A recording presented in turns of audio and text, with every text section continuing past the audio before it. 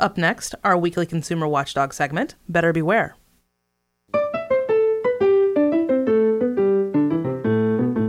Welcome to Better Beware.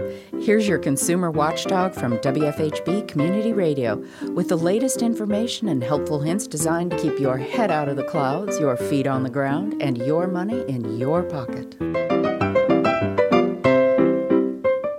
Fakers and scammers are everywhere these days, on your phone, in your mailbox, popping up on your computer, but nowhere will you run into them more often than when you try to follow the news. People get news from many sources these days, and online sources, including social media, have now surged to the forefront. The Pew Research Center says that 61% of younger folks get their political and government news from Facebook, and so do almost 40% of the older crowd. Sadly, most people don't go find out the facts, consider them, and make up their own minds. Instead, they decide who to believe and share information without checking it out. Fake news stories have become a plague on the internet, and it's not just sponsored clickbait articles with provocative headlines. There are hoax websites that just make up stories. There are partisan websites which only report things that advance their agenda. And some websites are sneaky enough to mix fact with their fiction to give it more credibility. Social media cannot and do not fact-check feeds and posts, and the fakers often defend their lies by accusing anyone who contradicts them of just what they're doing themselves, deliberate, knowing fraud. Modern media are hosting a plague of viral misinformation and viral disinformation, and all too often, you get infected by an email from someone you know. But there is a way to keep that from happening to you. Triple check before you share. That's a new rule and a good one. Before you pass on anything, do 3 things. 1.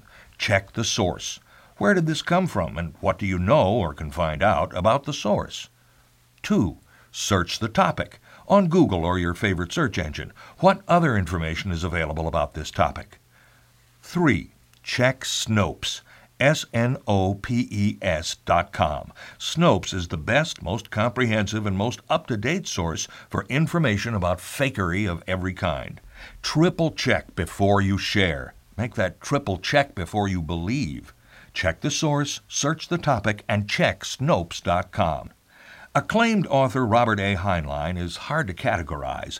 He wrote both Stranger in a Strange Land, the novel which has been called the Bible of the hippie counterculture, and Starship Troopers, a celebration of military heroism. And his books are still in print almost 40 years after his death. He wrote, quote, "What are the facts? Again and again and again, what are the facts?